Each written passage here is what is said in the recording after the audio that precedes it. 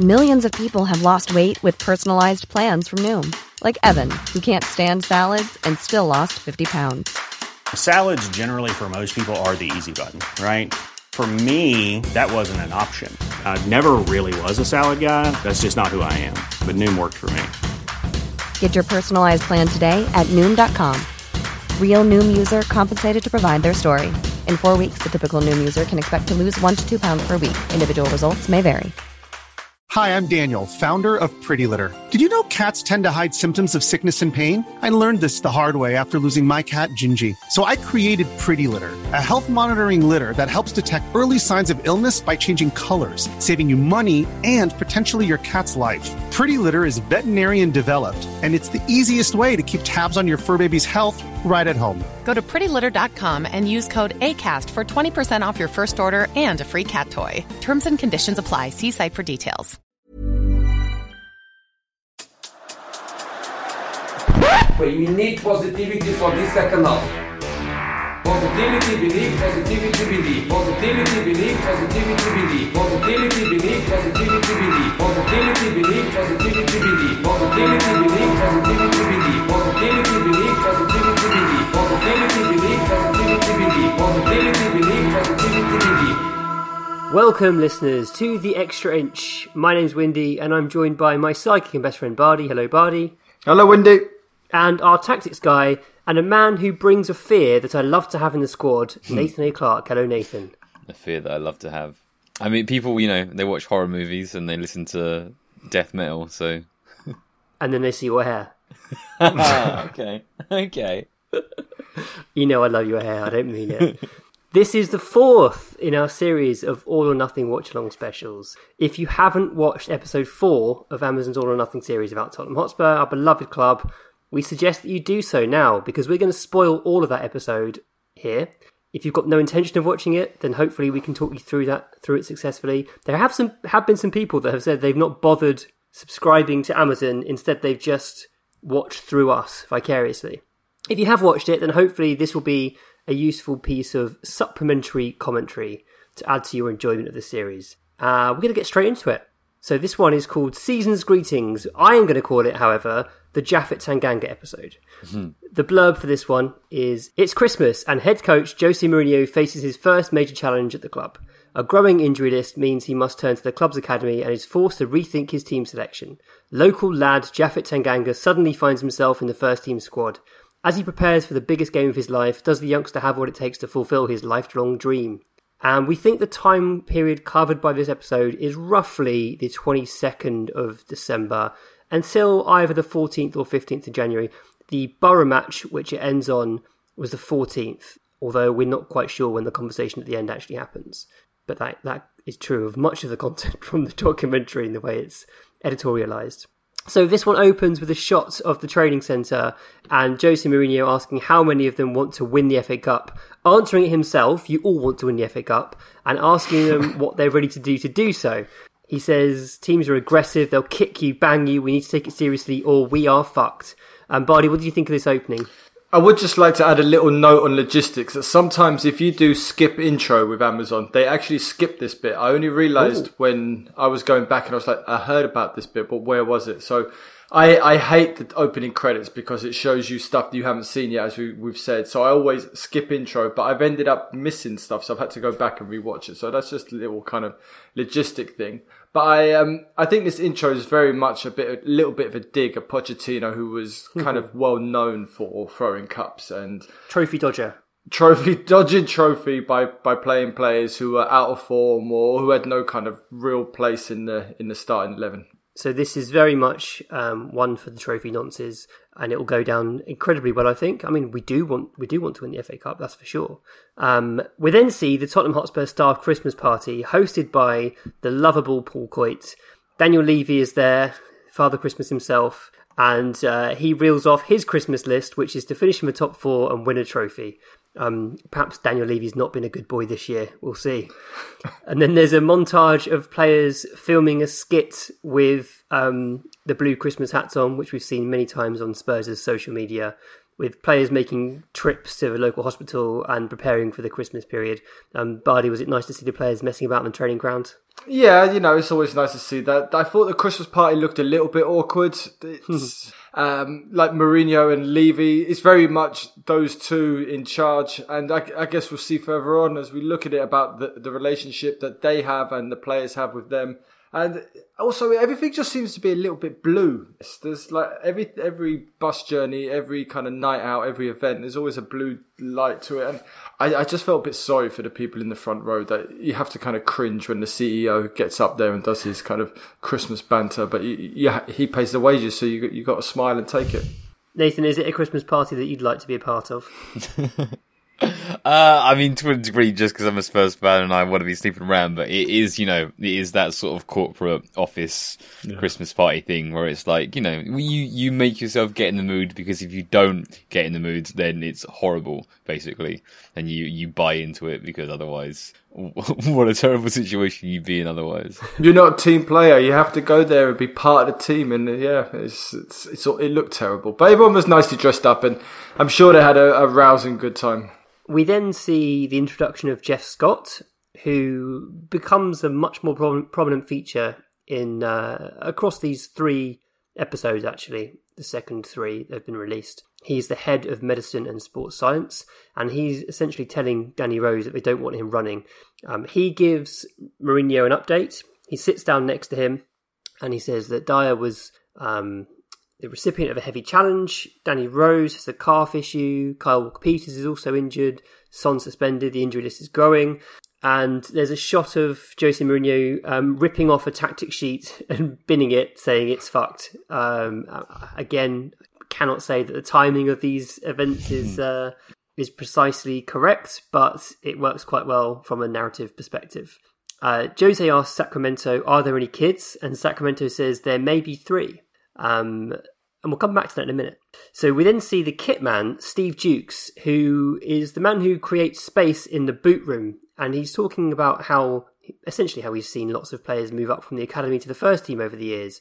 He's been at the club since 1987. He originally started as a steward. So it sounds like he's been there for most of his career from the sounds of things. He references how Harry Kane, Harry Winks and Kyle Walker-Peters have all been through the academy. And on his walk through, so what he's doing, I think, is going to the academy to move some players' items to the first team. And on his walk through to the academy, he bumps into Keon Atete and Harvey White. And he says, Harv, how long have you been here? And they have a bit of a natter about how long Harvey White's been at the club and the fact that Atete's just moved from Notts County. Was it quite nice to sort of see him bump into them in the corridors, Nathan? Yeah, it's. Oh, I was about to use the word sweet, but I got told off using the word sweet too many times. We're only a couple of minutes in. It was really wholesome.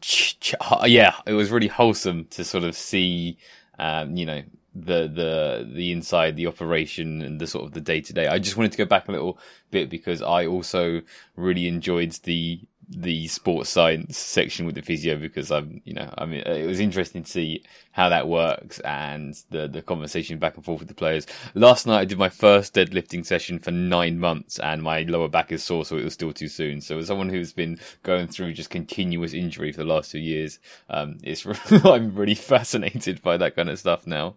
So yeah, I really like that. I mean, the appeal of this has got people in my life that have never really expressed an interest at Tottenham.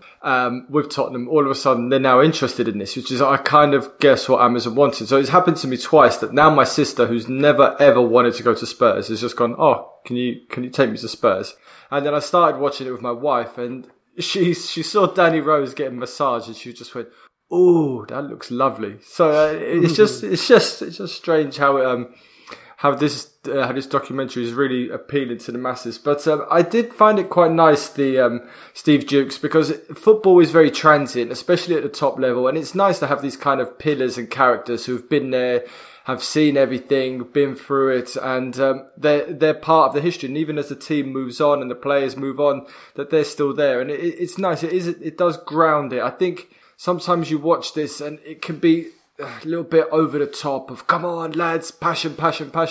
So it's nice every now and then to get a bit of grounding with like the real human beings who were there and helping run this club. I definitely get the impression that is a common theme at Spurs. I mean, certainly from when I used to go and watch the youth teams regularly at Spurs Lodge and then Hotspur Way, you would see the same faces kind of in the background, looking after the players, putting the cones out, these kind of things. They'd be there for years and years and years on end. And that certainly comes through in this documentary as well. One thing, I mean, Nathan went back briefly to talk about the section where Scott joins Mourinho at breakfast. I found that I felt like Scott was sort of battling for Mourinho's attention there, which again comes up quite a bit, I would say. Scott is a very, very important figure, clearly, in relation to the first team at Spurs.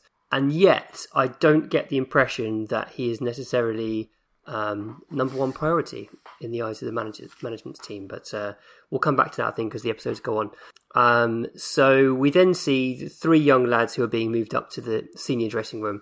And it looks as though that they're referring to Tanganga, to Oliver Skipp, and to Troy Parrott.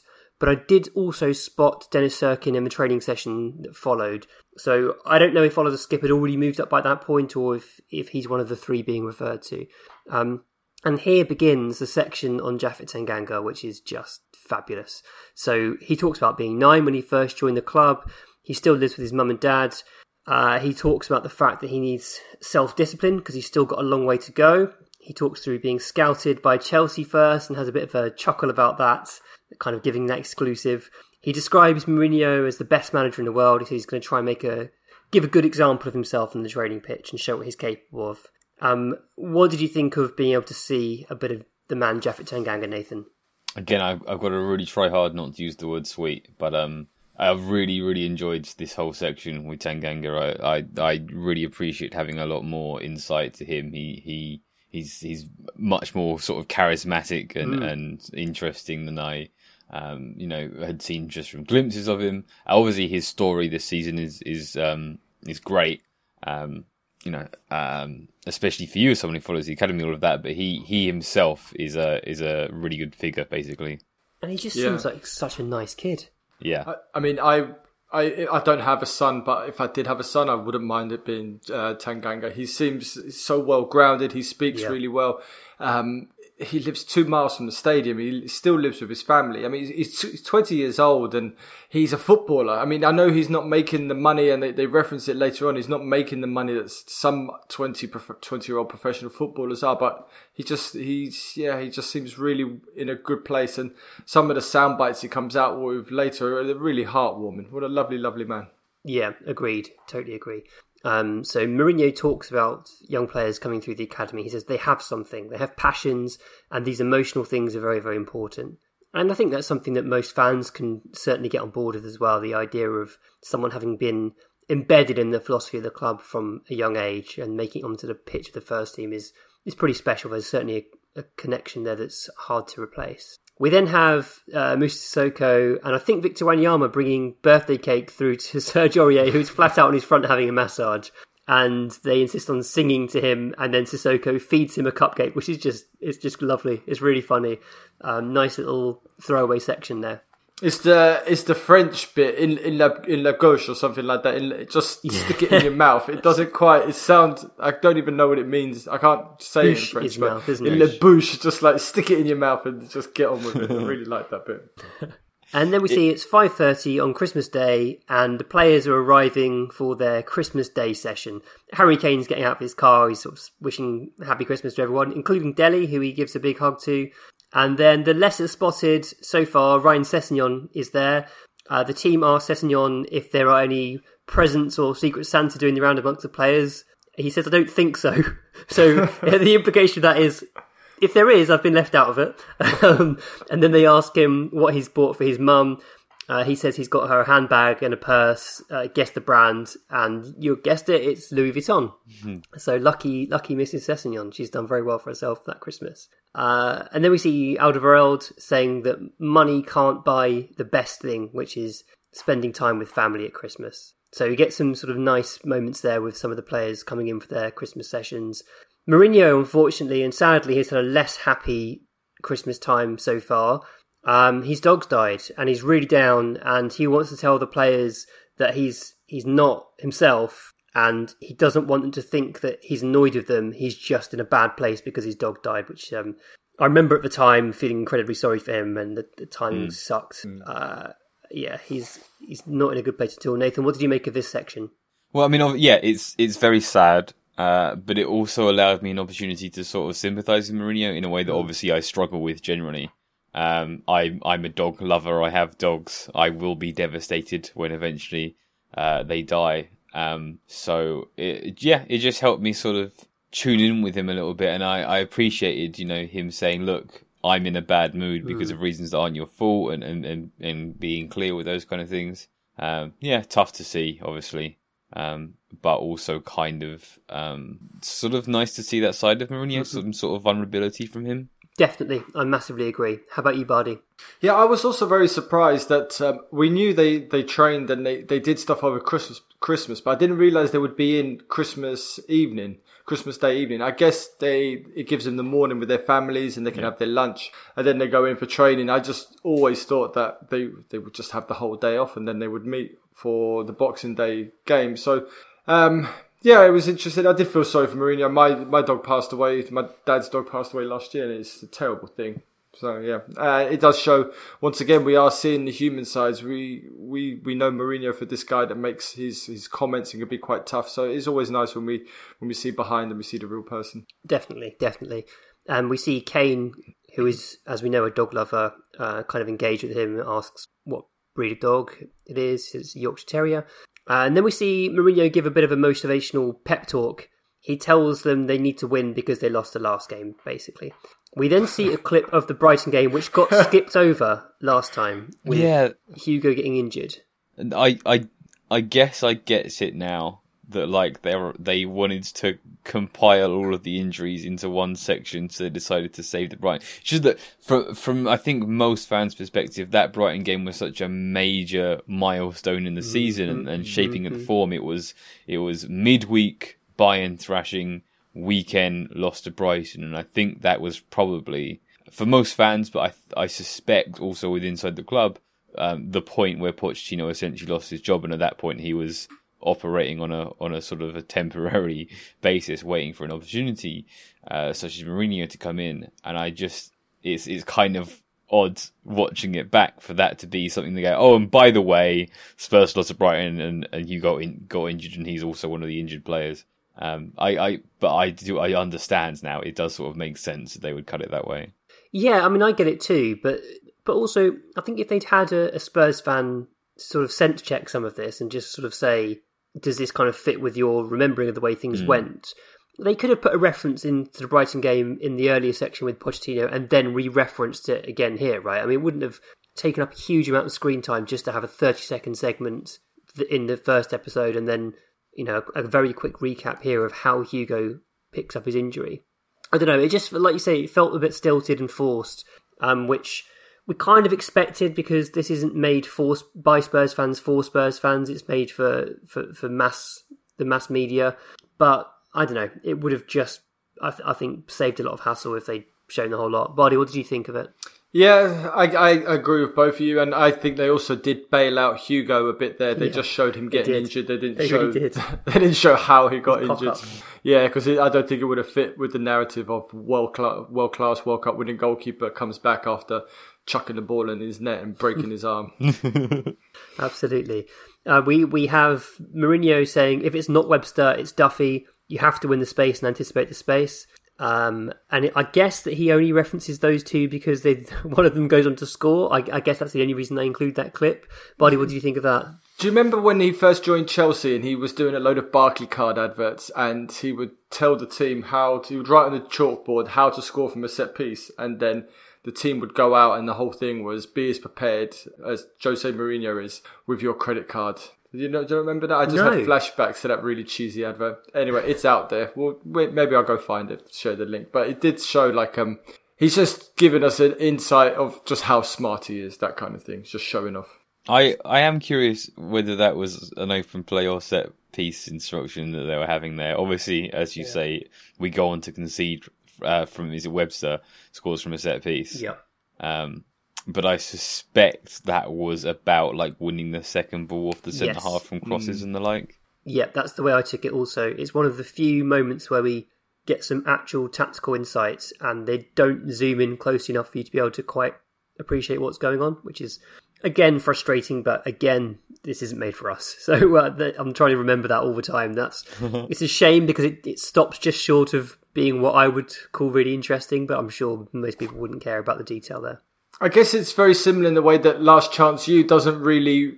I don't know anything about American football, so they never really go into the plays on other than explaining what the pocket is. So I guess that's why they don't bother with the tactics, because the mass audience doesn't really need to know it. I haven't watched Last Chance U, but I have watched like documentaries about other sports that I don't know anything about, and like it's not harmful to me to learn about American football. If I picked up some American football knowledge while I was watching a documentary that is primarily about characters, I wouldn't, be upset. Maybe that's just a me thing. Maybe that's, I'm doing a bloody tactics podcast. Maybe that's just my approach to things.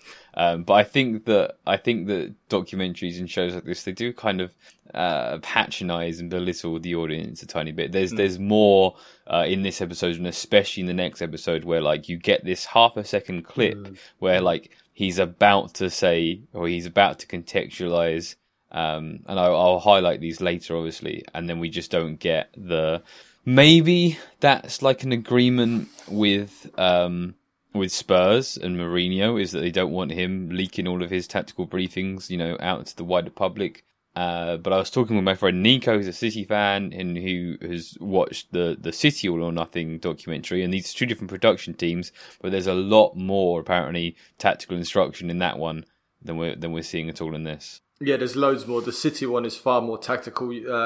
Pep will go through reasons why things aren't working. He will. I always, the one that sticks in my head is when Spurs play away. He will highlight Eriksen and show where Eriksen is the danger and kind of mark the spaces and where you need to keep an eye on him, especially. Yeah, the City one is far more tactical.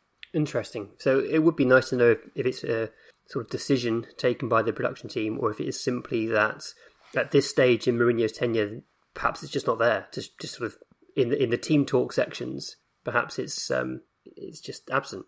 Yeah, well, the Leeds one, you got Marcelo Bielsa, and they don't go into any tactics at all. They don't reference Bielsa's training methods other than he makes us run a lot. So I think it's just the way Amazon are going with these documentaries. Yeah, would make sense.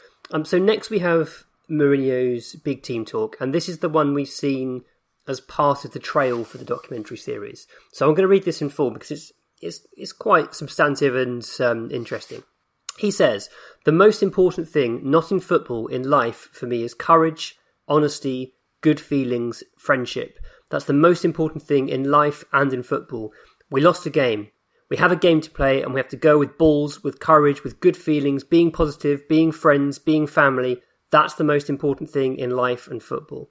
And obviously that clips up quite well into a sort of promo trail, I think. Nathan, what did you think of this? I quite like this, actually. I think on this podcast I've said, in football and in life a couple of times before. And like I agree, basically. I think that this is, like, I do have criticism, probably not so much of Mourinho, but how much the show centres these kinds of team talks a lot. But this one specifically, I have a lot of time for. He's right. Know, it strikes a note with me. Yeah, absolutely. And I think, we do have a group of players that are very well bonded. And so bonding them further is absolutely no bad thing. I think this makes complete sense from a sort of strategic point of view. But also it's helping to bring him into the inner circle. It's allowing them to sort of see him as a sort of familial figure, which is also incredibly helpful, I think, when it comes to his management. We then see the montage of the match itself, with the commentator saying the likes of Duffy and Webster are real threats in the situation. Webster then scores. We see half-time where Mourinho is somewhat reading the riot act, I would say. He's saying you have to mark, you have to compete, you have to use your body. We need more initiative, we need more spirit, we need more competitiveness, we need more desire. Lots of things we've seen sort of him say in half-time speeches in the previous episodes. He then says, we need to press them, and every time we make a pass like that, there is not people that goes to win the second ball. It's interesting because once again we hear Mourinho talking about pressing, and that's not something we saw technically an awful lot of in some of his initial games, where we were much more sort of passive. And and it seemed to be that we would play this low block and play quite passively. But clearly there is certainly some intention to press. Nathan, did you pick up anything from this? I think we were pressing a fair bit at this point in time, to be fair. Okay. Well, at least we were trying to. I will let this point go in a minute, I promise. It's just that you have this bit here that's consistent throughout the show where we get the team talk at the start of the match. He talks about, courage, honesty, good feelings, friendship. And then we lose the first half and then we get something very similar again. And it's just this continuous narrative of Mourinho bigs the team up. They then go out and do and don't perform. Mourinho bigs the team up and then they do or do not. And it's this cycle where because of what they are choosing to show and not to show, which is what they're choosing to show is primarily this aspect of the team talks. The message is that sometimes he says things and they care, and sometimes he says things and they don't care enough. And I just find that a little frustrating. Again, I feel a little patronised. Mm-hmm, mm-hmm. Yeah, I have to agree. I think some of the weakest points of each episode are the actual game parts where there's no real drama there. Of course, we already know what the score is, but as Nathan says, it's come on, let's go out there and do it, and then they don't do it, and then come on, let's go out and do it, and sometimes they do it again. It's just there's no insight, there's no drama, there's nothing that I take away from these moments other than a sentence here and there, which I think is worth watching. I find the changing rooms, I find the training centre, I find the meetings in the canteen and the office far more interesting than the games at this moment. Yeah, totally. So he ends with positivity, belief, and on this occasion it does work. Harry Kane scores. And then Dele scores what I think is a very underrated goal. I kind of forget that goal, but it's a really good finish. And after the match, Mourinho is talking about how hard Harry Kane worked. There are references then to physiology and how we have to play again in 48 hours and the demanding schedule, essentially.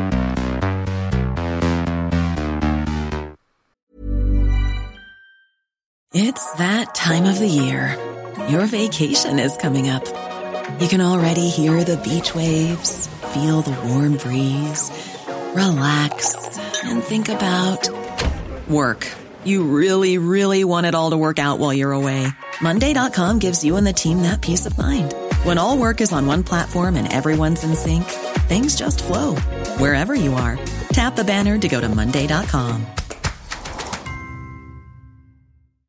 When you make decisions for your company, you look for the no-brainers. And if you have a lot of mailing to do, Stamps.com is the ultimate no-brainer. It streamlines your processes to make your business more efficient, which makes you less busy. Mail checks, invoices, legal documents, and everything you need to keep your business running with Stamps.com. Seamlessly connect with every major marketplace and shopping cart. Schedule package pickups and see your cheapest and fastest shipping options from different carriers. With rates up to 89% off USPS and UPS rates. And with the Stamps.com mobile app, you can take care of mailing and shipping wherever you are. Make the same no-brainer decision as over 1 million other businesses with Stamps.com. Sign up with code PROGRAM for a 4-week trial, plus free postage and a free digital scale. No long-term commitments or contracts. That's Stamps.com. Code PROGRAM.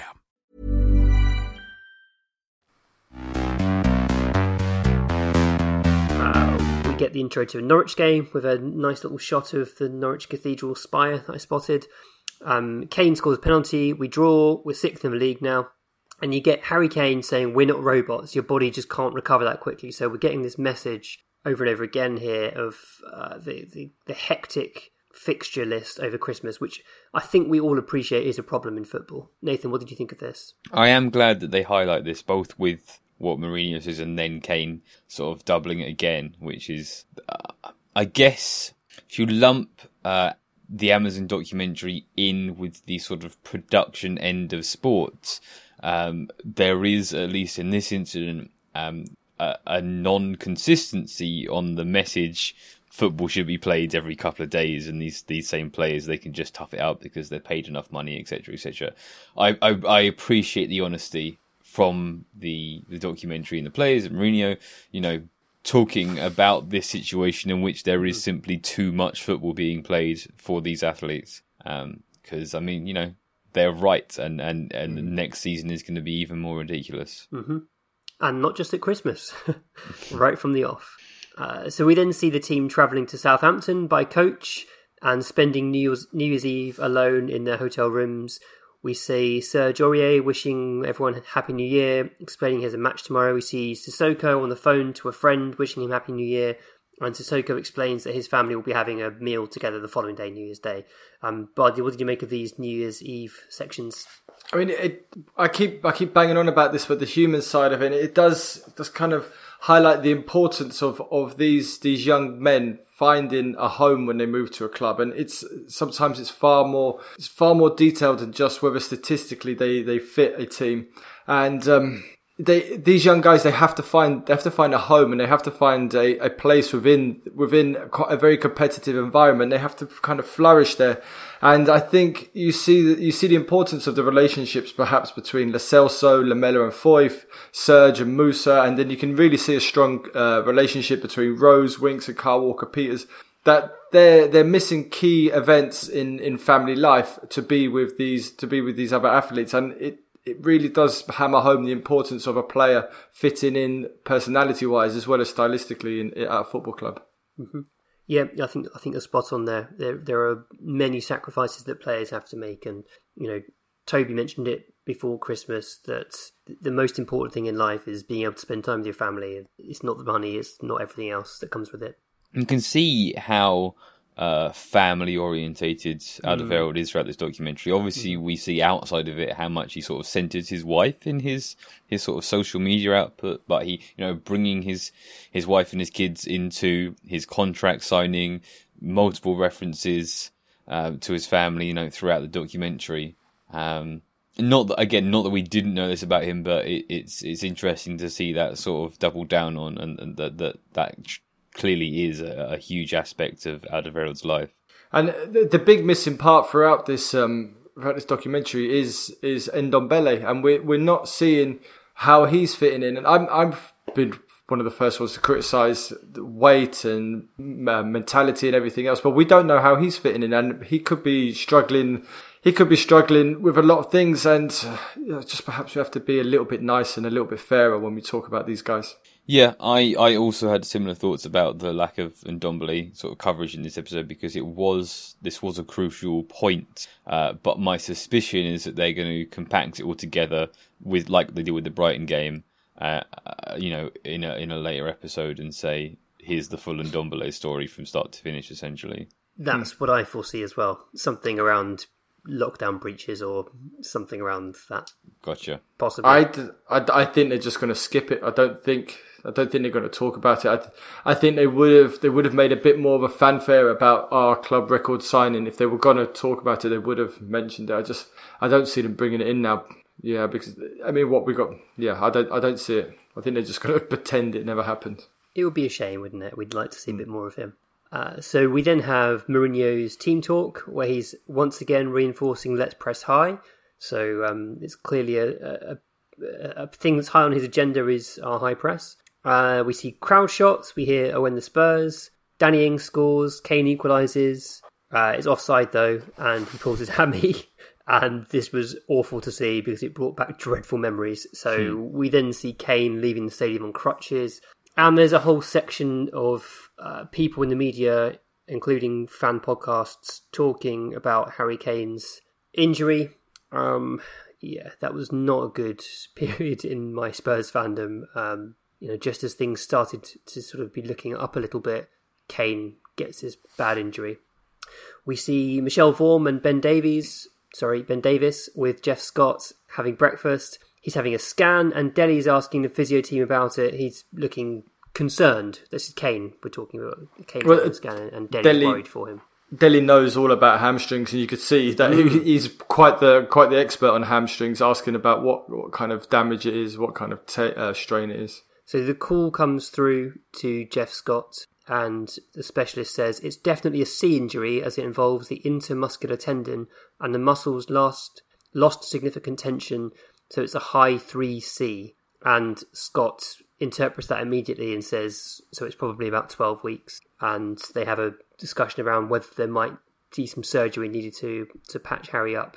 And we find out that Kane has been playing with a grade 1 hamstring injury. Yeah, they snuck that in. I put the subtitles on. So I added that to the running order because they kind of snuck it in and I was just like, pardon? So I went back and put subtitles on and it popped up. I think sometimes watching this show with subtitles is a little bit better because you pick up the kind of background chatter. But yeah, it became clear that Harry Kane, he had been playing through injuries and it I don't know whether this... We know everything that everyone's been saying, so perhaps it was reckless in the end to play Kane in all these games, especially when they reference how hard he works. So I think a lot of fault has got to lie with Kane, and a lot of fault's got to lie with the club over this injury. We have ourselves on this podcast accused Tottenham Hotspur of playing Harry Kane through injury, and we do have our unavoidable confirmation now. It's frustrating, obviously, because it's very easy for us to say, look, you played him with a grade 1 hamstring injury and it got worse. Obviously, there will be plenty of other instances where a player has taken some risk, or the club has taken some risk playing a player through injury and it's worked out fine. But it also points to, the situation in which you would need to continually play a player, 3 times in a week when they have a grade 1 tear or a strain going on. Well, it just illustrates this constant tension between the people working on the medical side of the club, the physios and the sports scientists, and the management who are managing the coaching side. Yeah, they just want to be able to pick from their best players, and the physios are having to sort of sometimes reel them back and say, hang on, we've got to think of a long-term damage this can do. Yeah. Yeah, you pointed out the sort of the coldness in the earlier scene when the physio is talking to Mourinho, and Mourinho sort of turned off to the side to him, giving him short answers. He does say thank you very much at the end. I don't think he was being horrifically rude, but you get this feeling that it's like there's like a contest between the two parties where it's like, tell me I am allowed to play this player, and the physio saying, well, I have to, technically you should be waiting 4 weeks for an injury and we'll have to see how it goes. And the manager's like, no, give me this player now. Which is not how I imagined it. I guess I wanted something more sort of universal in sort of protection of the players. It's a little worrying to sort of see this kind of approach. And I agree with you, but it's very much the manager never wants to see the physio. If he doesn't see him, it's a good thing. And I mean, the physio, Scott will be there pretty much if Mourinho gets sacked. So Mourinho, we know the pressure football managers are under, and yeah, it is. Sometimes you watch it and you're like, Mourinho, just take it easy with Scott. He's just doing his job, and he's telling you bad news, but that's his job, to give you bad news. Stop trying to kill the messenger every time. He's not scared to deliver bad news, though, is old Jeff Scott, and he says, Harry, it's not good news, it's as bad as it gets. Just bang, have that. Yeah. Thanks, Doc. No sugarcoating that. No, exactly. Well, this is the thing, there is no way to sugarcoat it. How else is he going to phrase it? And he warns Kane that it could become a surgical case. He tells him it's a substantial tear. And I thought Kane actually seems incredibly calm and level-headed about it, given what we know about his competitive streak, how he wants to be involved in every game. I thought he handled that really well. What did you think, Bardi? There's one bit where some of that tendon has gone. It's just like, where did it go? Like, ping, and then it just disappears into Kane's body, and he passes it out when next time he goes to the loo. Yeah, but Kane did take it very level-headed, and I don't know, I got a little bit scared how level-headed he took it. Like he said, now I'm 27, and it just made me think perhaps now he's pondering for the first time. Like we all get to a certain age and we start pondering our own mortality. Maybe now he's starting to realise that he doesn't have forever to do what he needs to do, and perhaps his mind at some point will turn away from Spurs, and if he wants to do something, put his name on a bit of silverware, he might have to leave the club and go elsewhere. He's thinking about that Shearer goals record, isn't he? He's thinking, sure. I've got to get to 250, and I'm running out of time, and I'm going to miss another half a season. In the end, it works out all right. But I mean, this has been depressing enough having to rewatch Kane's hamstring going, and now you two are compounding it like you wouldn't believe, and now speculating that Kane's going to leave in the search for trophies. I don't think I can deal with this. It's too much. It's too much. We see Son and Kane speculating about the schedule potentially being a cause of the injury, and my inner monologue was going, do you think? And then we know that Moussa Sissoko is injured as well. He's also on crutches, so things are going from bad to worse. Jess Scott goes out to talk to Mourinho, explains the situation, that it may require surgery, but they'll wait to hear back from the specialist. Mourinho tells Sacramento it's 3 months, and Sacramento lets out a little yelp, which tallied perfectly with the way I felt about the situation when I read about Kane missing potentially 3 months. We then see Mourinho saying young players, if they're in the right frame of mind, they bring something that I used to call fear to the others. It's a fear that I love to have in the squad, which is they become competitive teammates. Not entirely sure what he's getting at there. It could be a sort of a language thing. It doesn't quite make sense. Bardi, what do you think of that part? I think it's something to do. There's nothing scares the current generation more than seeing the next generation snapping at their heels. So I think by introducing Tanganga, and we see what happens with Danny Rose further down the line, by introducing these new players, all of a sudden those players that have been at Spurs 5, 6, 7 years, they kind of get a little bit shocked, and that Mourinho might be tempted to usurp them by using young players. And it's a common tactic used by, we saw Pochettino use it to a great effect by using youngsters to push out the old school and get them either to pick up their ways or leave. Yeah, you're exactly right. That's got to be what it is. The young players breathing down the necks of the more experienced, more established, more senior players.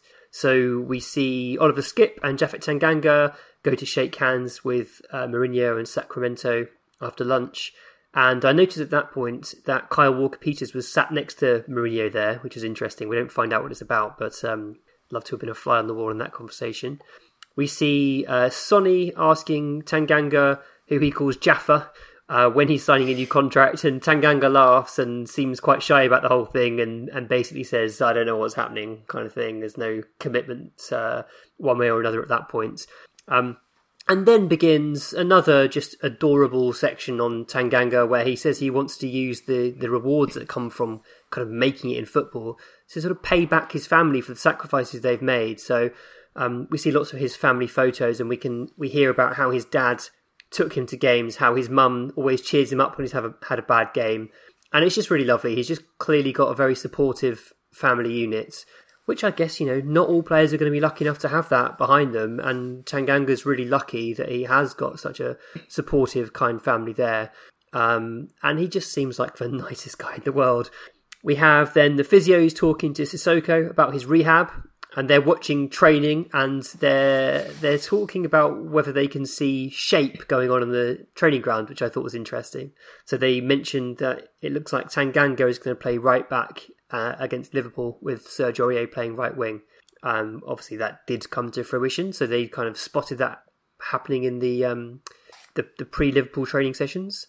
Tanganga says that when he finds out that he's playing against Liverpool, he goes up to his room and has a little cry, which is, again, just lovely. He says that he has to kind of have a word with himself, put himself together. We then see fans reading the team sheet with Tanganga's name listed, being unable to pronounce his name. That is he's come from nowhere. That's how far he's come to make the team sheet for the first time. I think a good number of our fans simply would never have heard of Japhet Tanganga before he made his debut. Yeah, I was at that home game against Liverpool, and it was there was a buzz in the air. You could hear people talking about it, where you're queuing up for a beer or something. People asking, "Who is he? What's he done?" And yeah, it was a little bit of Spurs history. This guy appears out of nowhere and plays against that Liverpool team who were insane at that moment. I think it mentions in the show there were 317 games without loss, and it was a big call by Mourinho to throw him in. We then see this bit in the tactics room, which I found quite interesting, because Mourinho is talking up this Liverpool game like it's a huge historic moment in the players' careers. And I fully appreciate that this Liverpool team that won the league is absolutely one of the best the Premier League's seen. But it kind of just hammered home to me how they're sort of seen universally in that way, and particularly at this stage in the season. Did that surprise you at all, Bardi? I thought Mourinho was referring to Liverpool, the team, about the kind of momentous games he's had with them, and how whenever he's had defining moments, perhaps with his Chelsea team, that it was always kind of Liverpool who were the opposition, and he knows just how important they are and the kind of aura that team has. I don't think. Okay, I mean, maybe you're right. Maybe it's more about the club than the current team. But yeah, he tells them, he's basically asking them to have belief, and I think he mentions ghosts of his career or something. I should have made a note of the phrase he used, but essentially he's saying don't have any regrets. This is going to be a big moment in your career. Yeah, he references always the ghost goal that what was his name? The Luis Garcia scored for Liverpool against Chelsea in the semi-final. He always brings up the ghost goal whenever he talks about Liverpool. So we see Tanganga win his first header and gets a big cheer from the crowd, and then the block on the line, which kind of just set the tempo for Tanganga's performance against Liverpool in that game. It was fantastic. We're 1-0 down to Firmino. It's half-time. Mourinho tells them not to be disappointed. There is no space for disappointment during the game. If we lose our brain, we're fucked. No regrets. You can lose matches. You cannot have regrets. Sort of more inspirational words from Mourinho there. We do lose 1-0, but Son misses a great chance, and then Lo Celso's chance, which I had forgotten, but yes, seeing that, I was like, wow, we really should have got something out of that game. But yeah, we lose 1-0, and we move down to 8th. And after the game, you get Danny Rose telling Tanganga that he was unbelievable, and then I think it's Toby, but you don't see because he's off camera when you hear the words, says, "Believe me, you did very well," which I thought was really nice. Nathan, how do you react to this?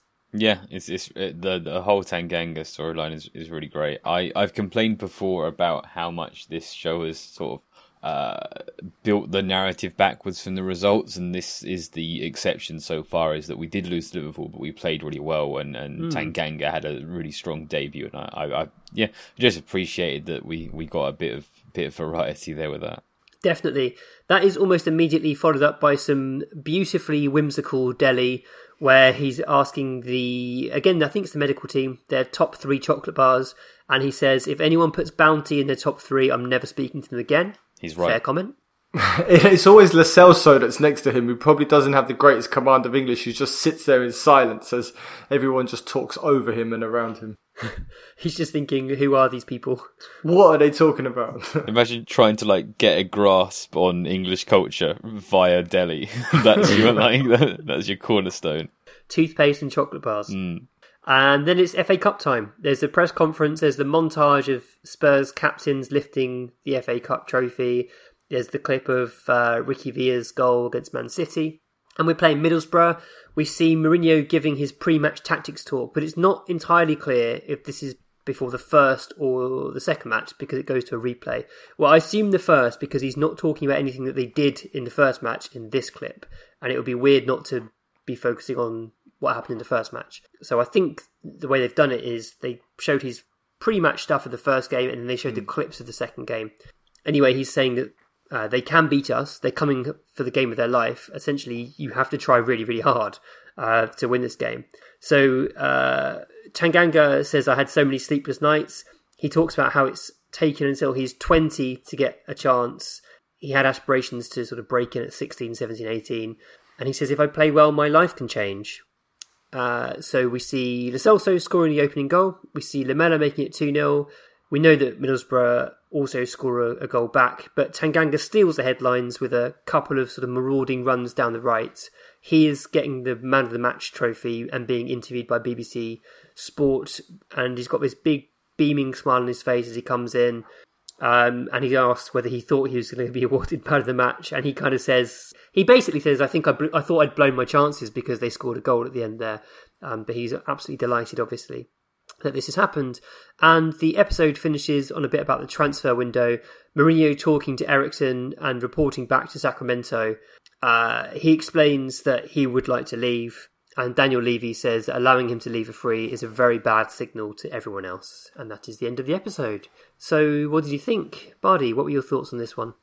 I mean, like we said at the start, I thought it was great to learn a little bit about Tanganga. We do get the impression sometimes that the footballers, especially these young ones that make it all about the bling and they get some bad press, but I thought Tanganga looked like a well-rounded young man.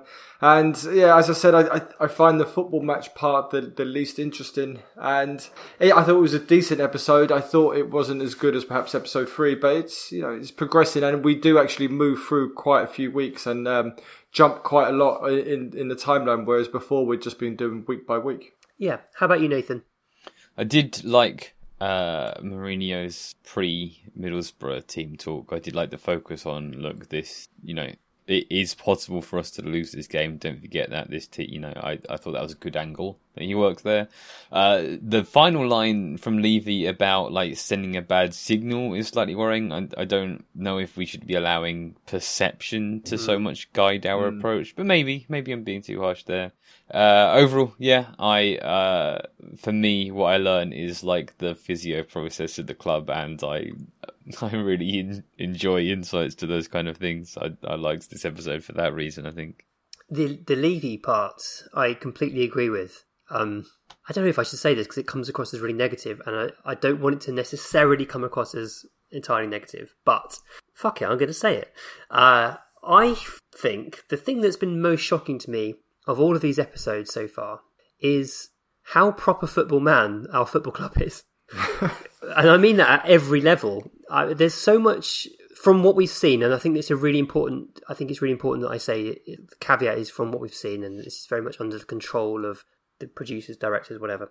The lack of sort of reasoned analysis behind decision making, the lack of tactics in half-time team talks and discussions, and pre-match stuff. I mean, we're not getting much detail there. It's very passion-oriented.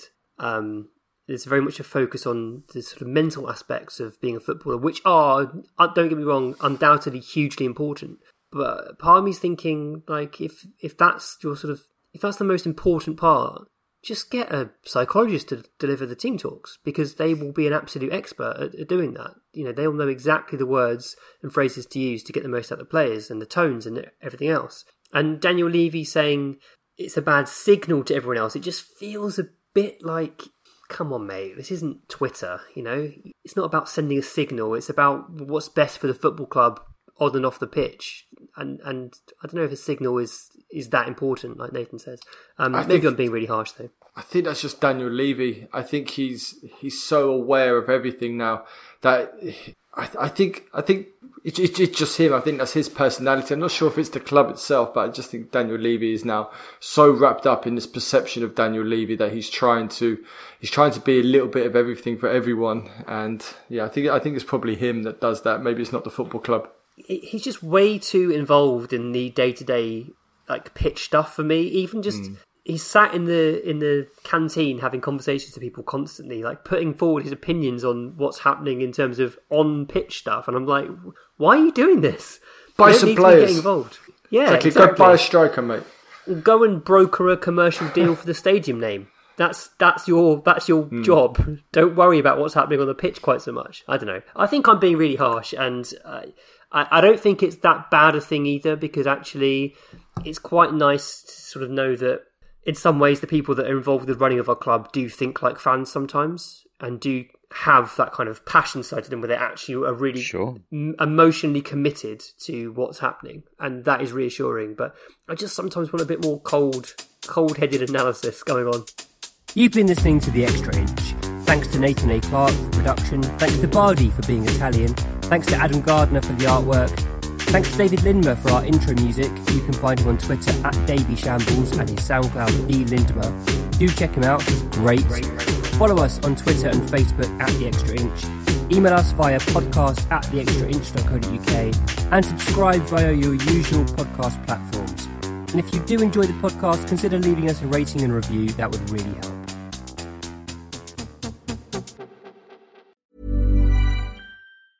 Even when we're on a budget, we still deserve nice things. Quince is a place to scoop up stunning high-end goods for 50 to 80% less than similar brands. They have buttery soft cashmere sweaters starting at $50, luxurious Italian leather bags, and so much more. Plus, Quince only works with factories that use safe, ethical, and responsible manufacturing. Get the high-end goods you'll love without the high price tag with Quince. Go to quince.com/style for free shipping and 365-day returns.